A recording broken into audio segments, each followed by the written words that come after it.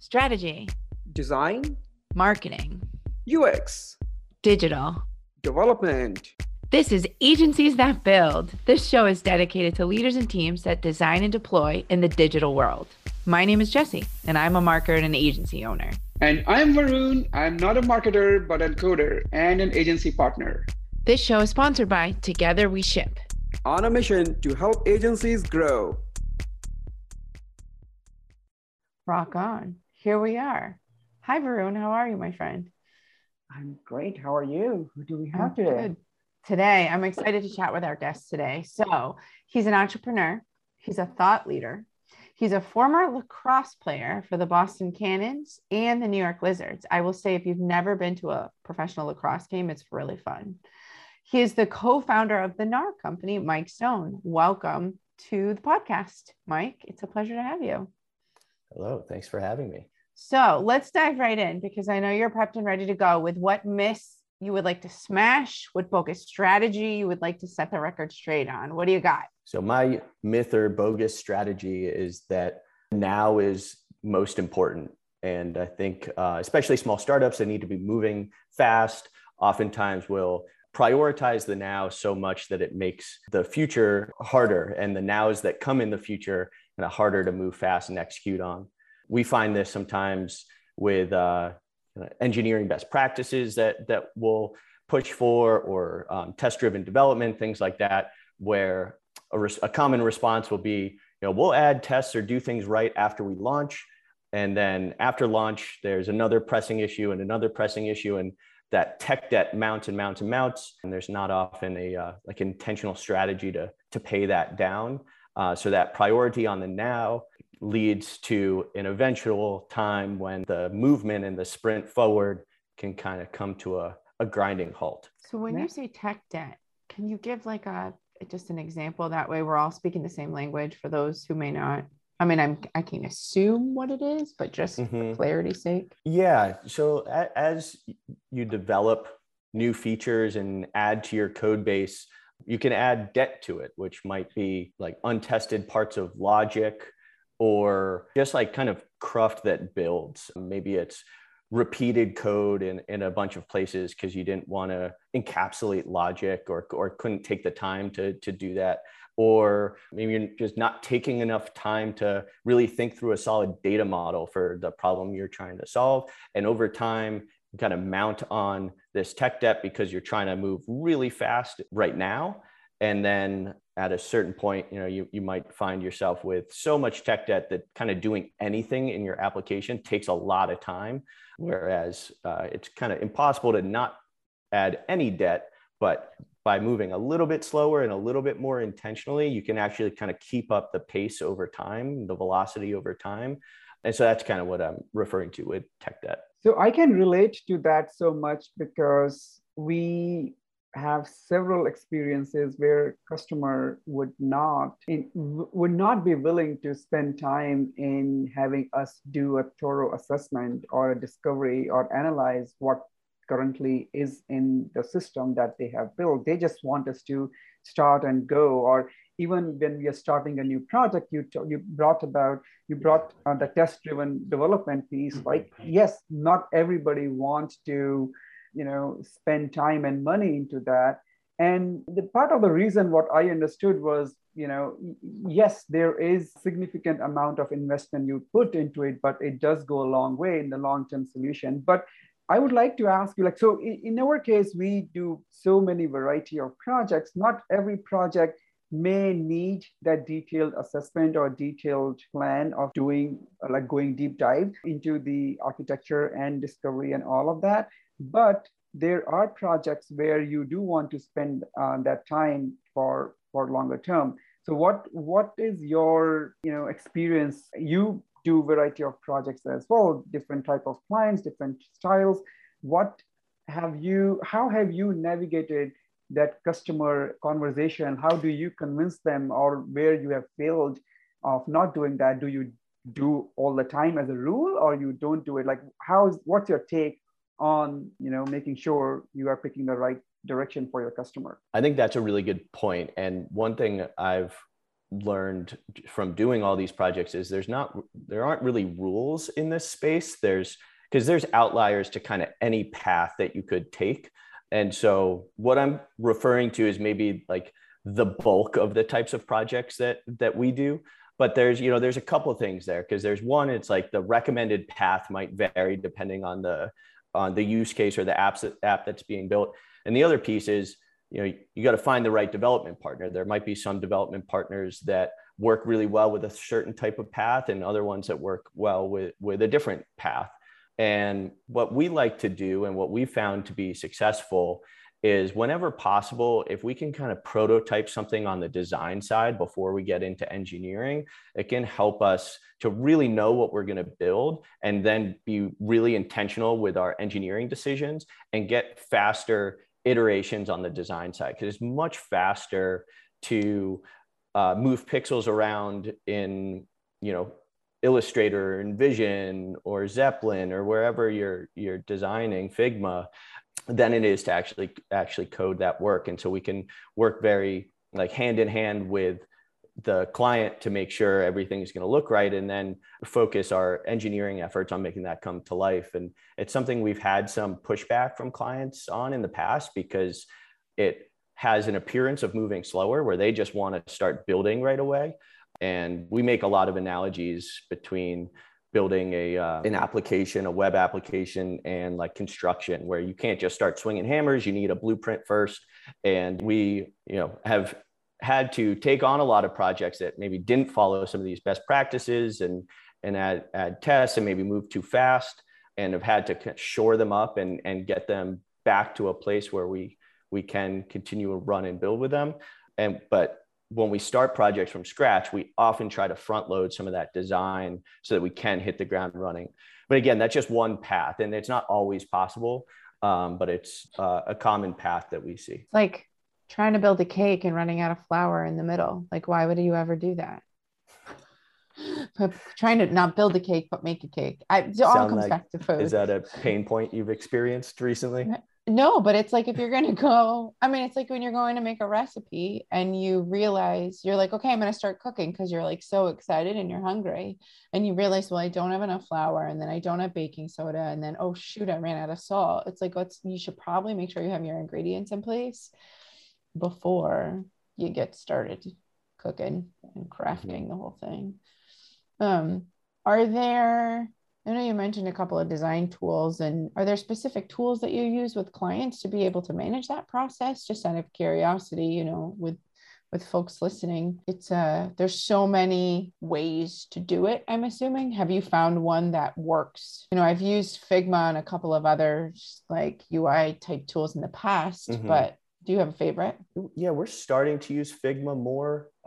In the past, we'd done like a combination of Sketch and InVision. InVision can be nice because it can provide a clickable prototype, and we find that showing clients that clickable prototype so they can experience the application can be really helpful. But Figma now has that ability as well. So we have been moving a bit towards Figma, but there's still, depending on how long we've been working on a project, there's some fluctuation there. So many times, technology offers several advantages which the customers are not aware of.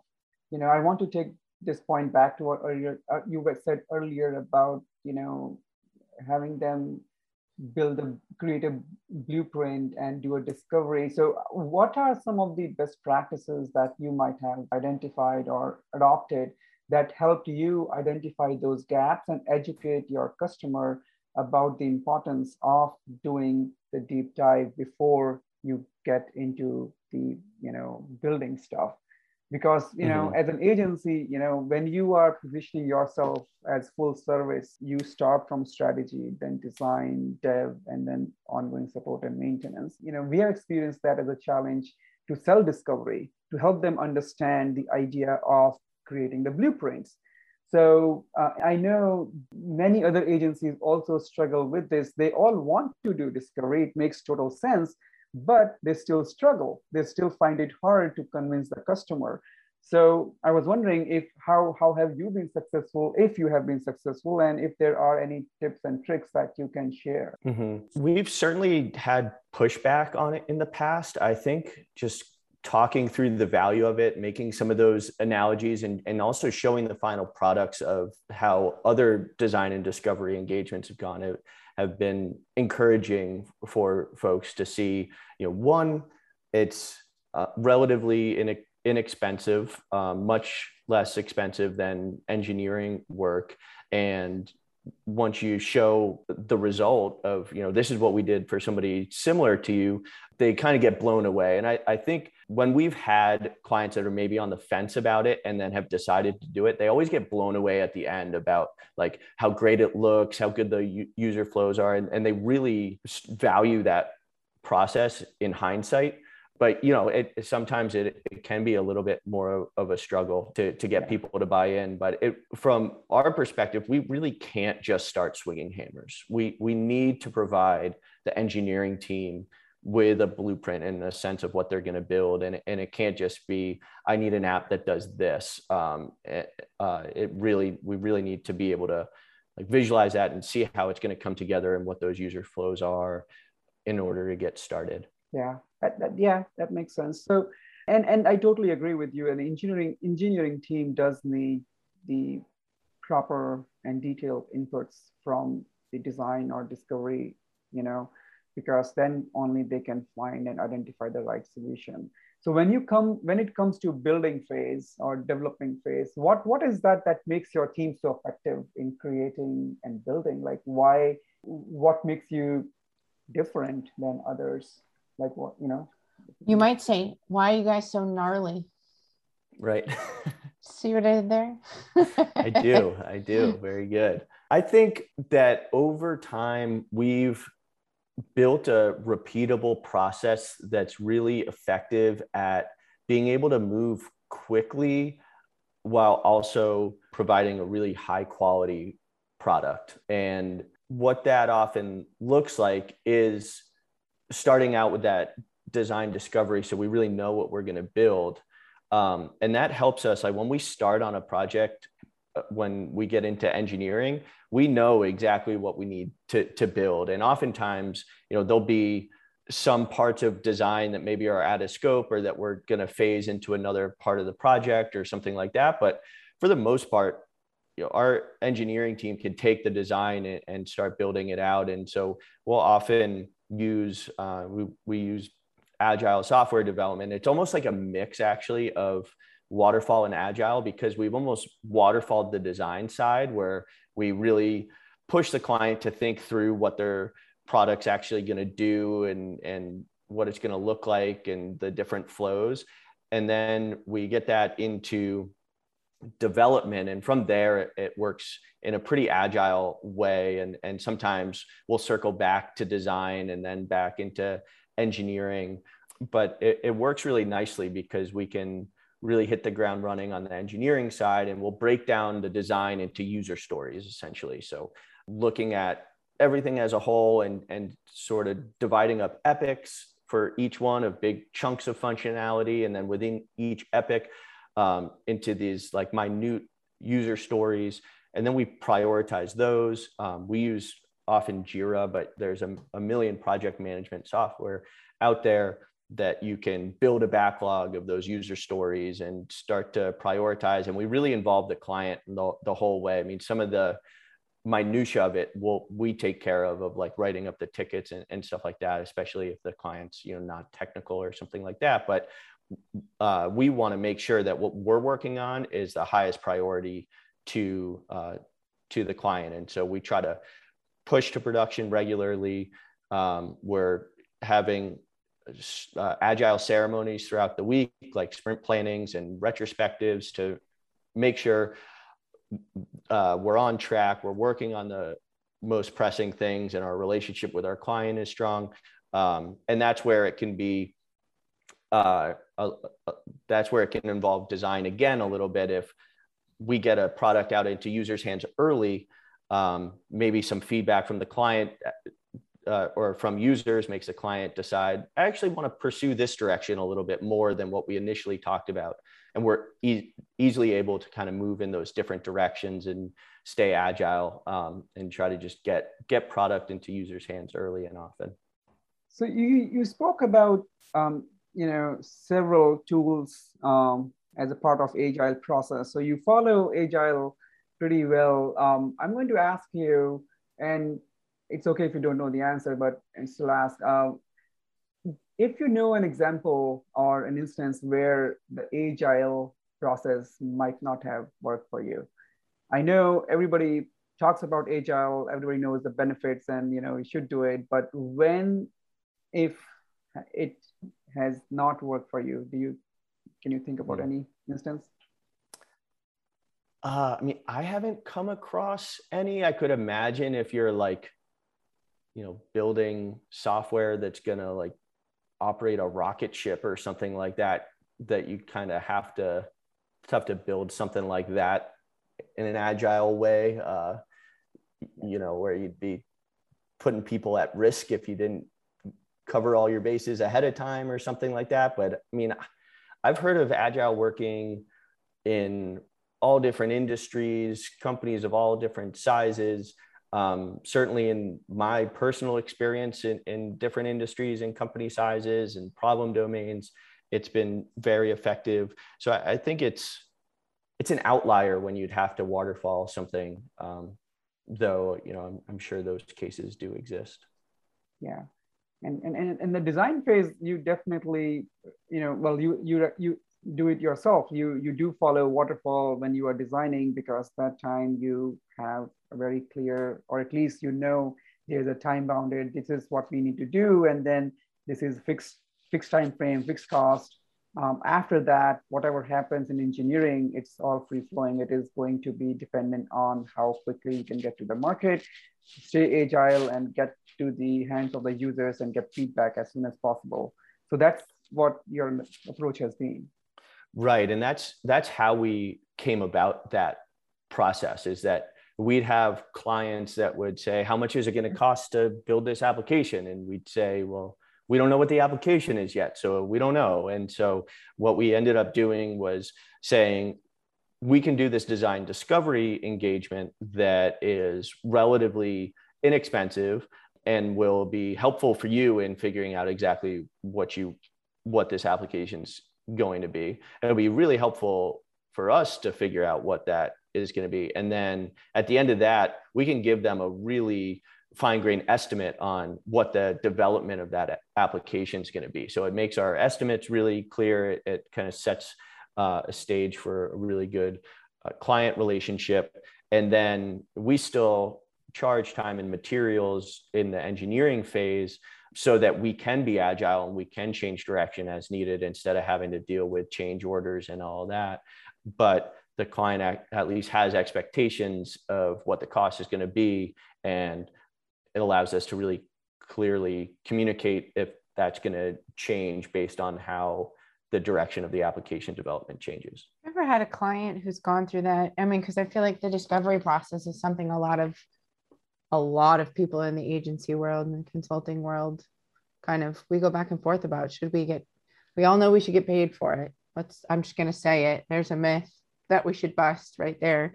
Do you charge for it? How do you charge for it? Outside of those questions, you ever had people who've gone through the discovery for you guys at NAR and say, yeah, we can't afford that, we're good, and they move on, and they haven't accepted, and I guess that's a yes, no question. Yeah. Or just like, yeah, we don't really want to do that. Like, thanks for the discovery, we're going to take our business. Like, how do you even deal with something like that?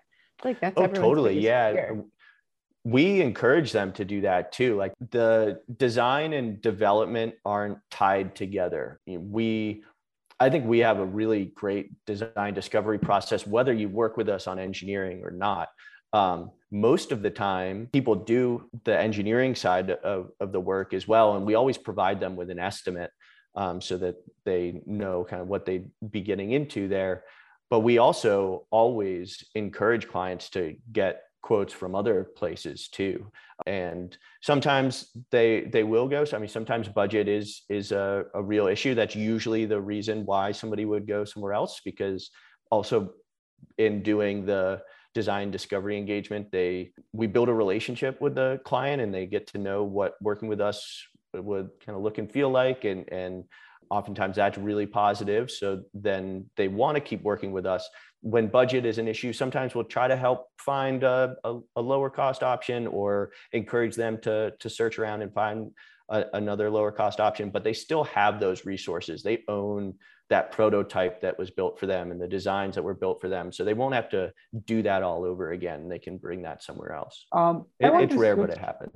I want to switch directions and bring you to the thought about going back in the days, when you started the company. What was the thought? Why did you start the Dart company? Like, what was, other than, running a business, making money and all that, what was going from professional sports into running an agency? That was, take us through that. Not to cut you off, Arun, but you're right. It certainly wasn't a direct path. So the short version of the story is that I was playing professional lacrosse in Boston. I started a different company. It was called Giving Something. The idea was to help nonprofits receive in-kind donations and in turn further connect nonprofits with their donor base. So like instead of giving a $20 check to the Boys and Girls Club, you could give them a basketball and they could send you a picture of somebody playing with that basketball and make that connection really strong. So when playing professional lacrosse, it's not like playing a Big Four sport. You don't get paid a lot of money and the demand on your time isn't as high. So I started that Giving Something business at that time. And that was my intro into technology too. I didn't know how to code at the time and basically taught myself with Giving Something how to code, and realized in that process that I really loved to code and wanted to just learn more and learn more. So Giving Something was ultimately unsuccessful and we had to fold. And I just decided that I was going to be a software engineer now, or that was my goal. So I went back to school, did General Assembly boot camp to learn how to code professionally, and then got a job at a company called MiU Health, which was a health and wellness startup in Boston. And that's where I met my co-founder, Nick, and Pete Whiting, and where kind of NAR was, I guess, born at, because so a few years into MiU Health, the company wasn't doing so great. And it was clear that there was going to be a round of layoffs.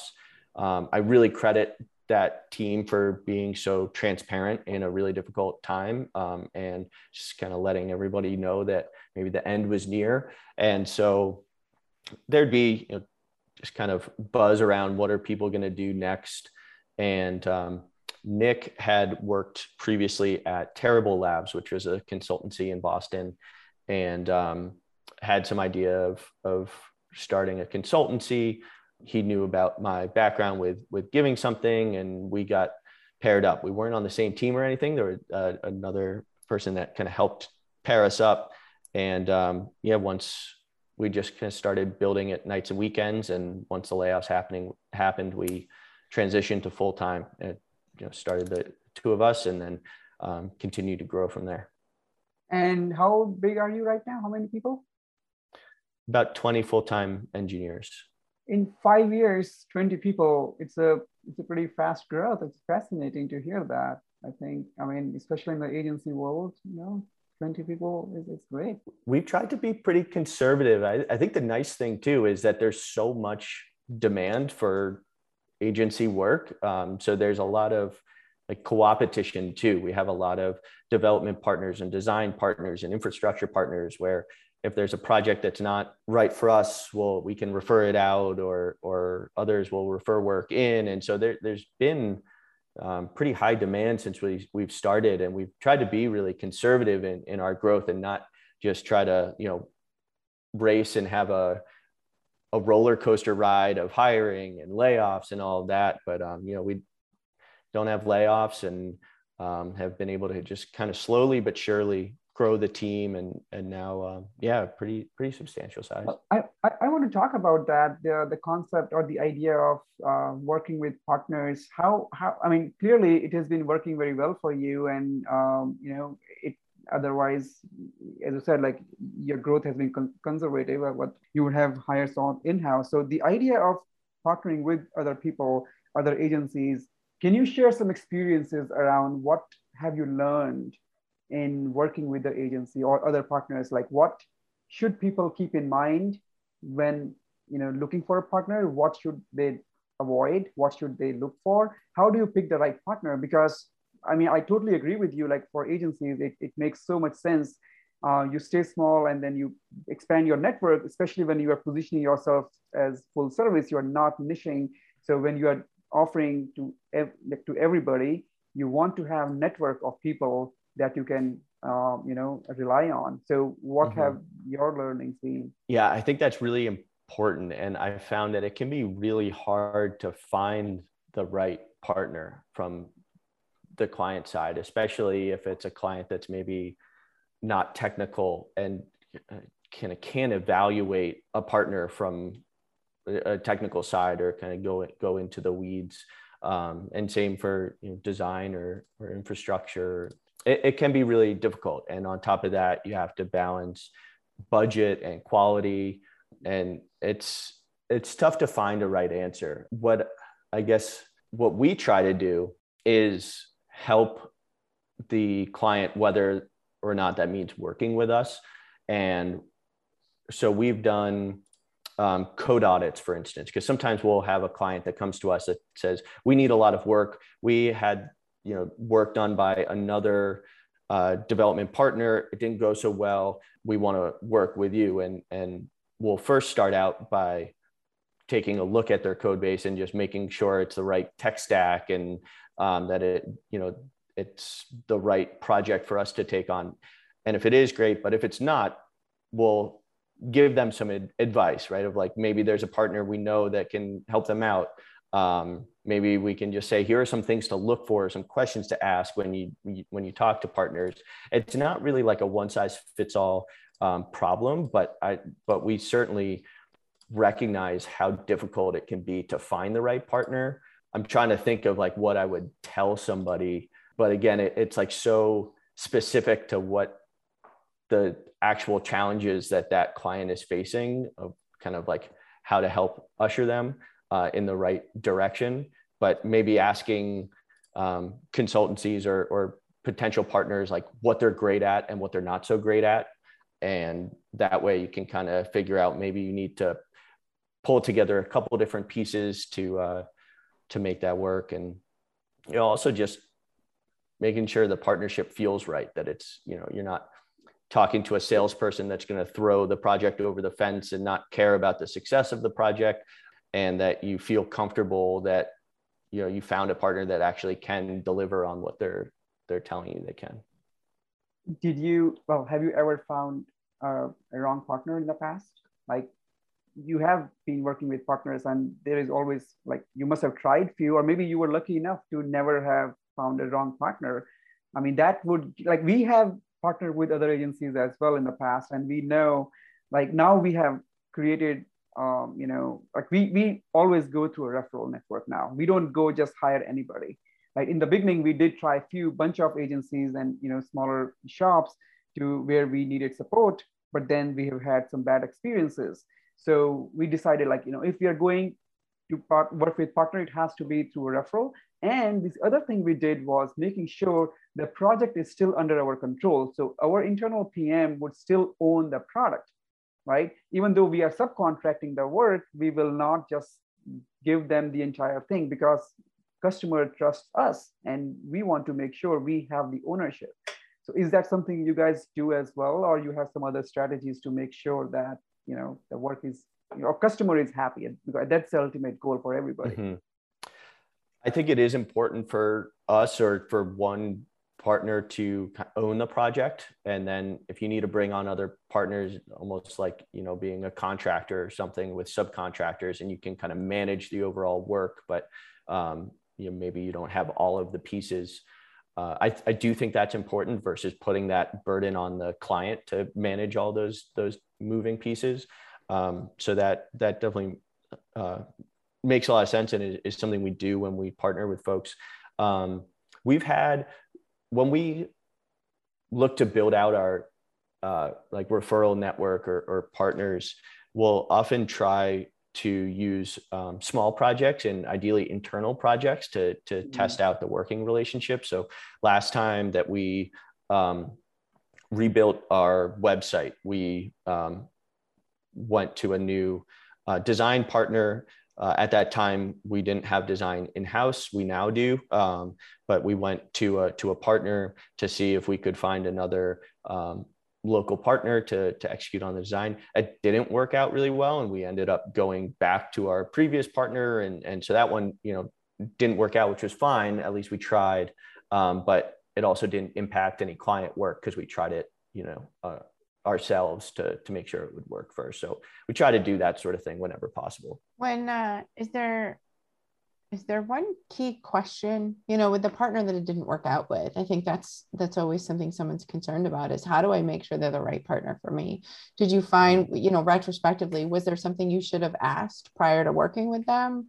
Or you have any deep tidbit, or not even deep, just any sort of tidbit there that you might impart to folks listening as I feel like this partnership thing is something all of us, obviously we do a lot of that with folks. But even with looking for, when you're making a referral and someone might not be your ideal client, finding the right person to refer them out to and understanding that. So, yeah. And that's where it's so hard, because there's so many different types of partners, right? Is it a design partner? Is it a website partner? Is it a custom software partner? Is it a, database or infrastructure partner? And there might be kind of different things to ask each, and also who's the client, is the client technical? Is the client non-technical? Where it's hard to kind of hone in on a couple of things to ask for, or to really harp on in the evaluation. And then there's also, you want to make sure they're technically capable. You want to make sure you trust them, that they're organized, and you feel that they'll be able to effectively manage the project. So I think those things are the easier ones to maybe poke at. Is, can you give me an example of a project that is similar to this one that you've done in the past? Or can you walk me through how you manage a project? Those sorts of questions are easier to ask for really anyone that you'd be partnering with. But there's also a lot of kind of case by case type questions. It's working with a lot of partners ourselves, it's also asking for the referral. I think is a good one. Can I talk to a client that you've worked with that might be similar? How do you think? Another one is like, how do you prefer to work? Varun mentioned, like, we like to keep the PM internally and manage, that way. Or do you prefer a hand off and then a hand back, and they sign two separate contracts? I think those are important kind of things to work through in the beginning. I will ask, have you ever worked, you mentioned working locally with folks. Have you ever worked with anybody offshore? Have you experienced there at all? Outsourced? I haven't. So we haven't partnered with any offshore agencies. I've worked at companies that have had like an offshore office. I think it was in India, the most recent example. And that worked really nicely, actually. Our team is onshore, and don't have a ton of experience working with not yet, offshore. Anyways. Yes, correct. So because you guys do a fair amount of offshore, right? You manage onshore, is that correct? We do, but I think this is kind of a burning question and desire of many. I mean, we talk to a lot of agency owners these days, right? Especially after COVID, this has been a hot topic because people are thinking twice to bring everybody in-house or go nearshore, offshore. I mean, everybody can work from everywhere, right? So I know when we spoke last time, I think a few months ago, you did mention that you don't do offshore at all. I would like to talk a little bit more about the thought process behind that especially after COVID, right? Especially after COVID, things have changed so much.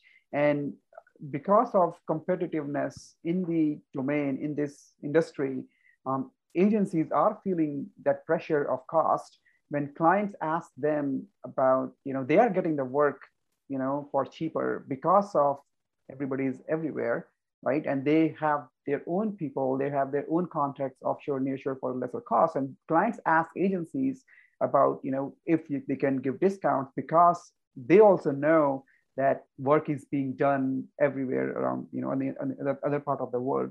So my question to you is, I know last time you said you don't do offshore. Right now, you said that you don't have anyone offshore in your team, but you did work with somebody who had offshore and you had a good experience with that. With all of that, where are you heading? Like, what is your thought right now? How are you approaching? Do you still have, you still think that you will never do offshore? If yes, then why not? If no, then, how will you navigate that decision making? Mm-hmm. I think with the client that I worked on that had an offshore team, what worked really well is they really effectively managed that work. And I think that's been some of the challenge with us thinking about working with folks offshore. And the huge benefit is cost. I think the challenge is in our model, we don't have any PMs. So our engineers work directly with the client. And when offshoring, it can be challenging, mostly from like a time zone and language barrier perspective to make that model really work. I think where it can be very effective is when you have like a PM layer that can effectively manage the client and the development team to keep that work going. I think the quality of development can be good. It's more of the kind of management that can be challenging with the way that we structure our projects. Yeah, that makes a total sense, because that is very true as well. From our experience, all the agencies that we have worked with, they all have the PM layer. They all have the technical PM or product manager who is the connection between the end client and the offshore team, and that makes the relationship so strong and very effective for everybody. We have several experiences where our team would work directly, and then that has not been successful that much. So that is definitely a missing piece. If you don't have the PM layer, it would be hard. So having said that, do you still see or experience that pressure of the cost from your client or not? I mean, you are like, how is your agency? Like, again, this reflects back to the COVID situation. Like, how has COVID changed the trajectory of your business growth, and how are you looking ahead after coming over like last from 2020? Yeah, we certainly hear from like prospective clients from time to time that we're too expensive. That is a common bit of feedback that we receive on our prices. I think the way we position ourselves in the market is that we're not the most expensive that you're going to find, and we're not the cheapest you're going to find, but we I believe have very strong very high ROI and very strong value for the price. So we kind of play a bit in the middle, but the talent of our team and the way that we're able to execute on projects, you get really high value for what you're paying. And we've seen that really resonates and rings true with a lot of clients that we work with. But there are absolutely clients that it's still too expensive for, and that's fine. And we don't push back on that at all. But the reality is we pay our engineers a lot of money, and we need to be able to have a healthy business. And there becomes kind of a floor that we can work within. And we do pride ourselves on being flexible with clients and working however we can to make things work. So whether that's changing around start dates or number of engineers on projects or payment plans or whatever needs to happen to to work together, if there's a good fit, we'll do that. But sometimes at the end of the day, it's not possible, and it's best to kind of part ways or look elsewhere. So I'm going to shift gears here for a minute in our conversation and move on to, let's talk about you a little bit, Mike. What do you do outside of work? You have such an interesting trajectory to get into agency life. What else? I know we were catching up a little bit before this recording. You've got some cool life stuff going on. Tell us a little bit about what you do outside of that. Might be so, I'm just going to say it again, gnarly. It's a good company name, why not? I gotta say, naming companies is so hard. And we had a tough time. I love our company name, and it did come out of we solve your gnarly problems is what it kind of came from. But it took us a long time to get there, of just names that missed or we didn't like, or domain names were changed or taken. And but anyway, life outside of the NAR is not super gnarly, but I do have some interests and stuff outside of work that I really enjoy. Biggest thing is I just had a son of about 6 weeks ago, and so learning how to be a dad has been my biggest priority. And my son Bowen's been amazing. Yeah, first son. And so that's just been fun, watching how he changes every day and each week. And then, in the time that I can find outside of work and dadding, I really enjoy sports. I play tennis and lacrosse a lot. We try to get outdoors as much as we can while the weather's good, and we'll go hiking around. I live in Westchester, New York, and there's a lot of good hiking trails and stuff around here. So we try to stay outside and stay active as much as we can. But do you find yourself, I'm always curious, as a former professional athlete, do you find yourself missing or wanting to coach, or how does that translate into your outside life? I just know friends who grew up playing football, and they're like, okay, I want to coach, and they can't keep their mouth shut, and they want to participate. And none of them were professional. So I'm curious. I was a coach for a very long time as well. It's a common other profession while you're a professional lacrosse player is, you fill in the time with coaching and doing camps and clinics and stuff like that to make money. And I did that for a long time. I burnt out pretty hard by the end of my professional career, where I never wanted to touch a lacrosse stick again. And I didn't for a long time. And then in the last couple of years, I've the love of the game's come back a bit, which has been awesome, because I don't think I'll ever find another thing that I'm that good at. And so it's nice to love the thing that you're capable in. and I'm outside really of dadding, right? Well, I'm still learning there. And my goal is to be a better dad than lacrosse player. Wow, if I can't execute on that, it's bad. But it's been really nice to play again. So I don't quite have the itch to get back to coaching, but maybe when Bowen grows up, I'll coach his teams. I'm sure that'll happen. I can write down right now that after 7 years to his first baseball game, you're going to coach him, or his soccer game, you're going to be the coach of his team. So I'm sure that's going to happen. And I'll be like that annoying parent in the stands, yelling and yeah. I hope not, but I'll probably be embarrassing myself. Yeah, you'll be great. Oh no, you'll be embarrassing him. That's the way the game works, because you don't care at that rate. So that's going to get yelled at in a lot of car rides. Cut it out. Right. Well, we have one final question for you as we wrap things up. As an agency owner, we like to ask you, what's that one thing that keeps you up at night? What's the, lying in bed going, outside of sales? And outside of putting your baby to sleep. Oh, well, outside of actually going to bed, So, all of us say it's our next sale, it's our next client, we're looking for something a little bit more creative there, my friend. Gotcha. The first thing that comes to mind would be because of my background with athletics, I just love being on teams.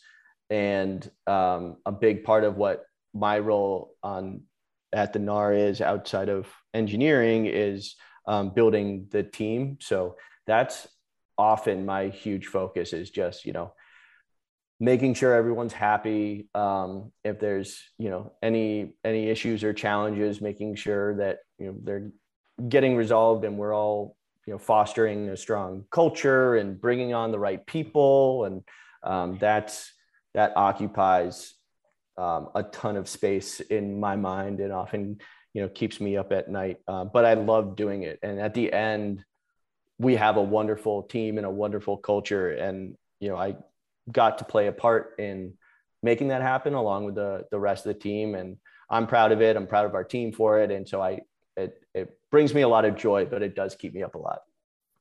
Well, okay, I lied. I have one more question because I can't help myself. This is a topic we talk with, I think, probably 100% of agency owners that we've interviewed on the podcast. How do you keep them engaged? How do you keep them happy? And I know that's a long answer. Give us, kind of one thing that you have found in that builder of culture that you're like, oh, this totally has worked, or we found that this weekly meeting kind of works, or some sort of tidbit or parting words. I think the biggest thing that we do is that we're like very transparent and respectful of the people that we work with. So we're transparent with, how the company's doing. We have a quarterly meeting where we open up the books and we talk about not only how are we doing financially, how all the projects that we're doing have contributed to that, and also what we're focusing on for the rest of the year, or how we have executed on the things that we've set out to do. And it's okay to fail. And we just are very open with that.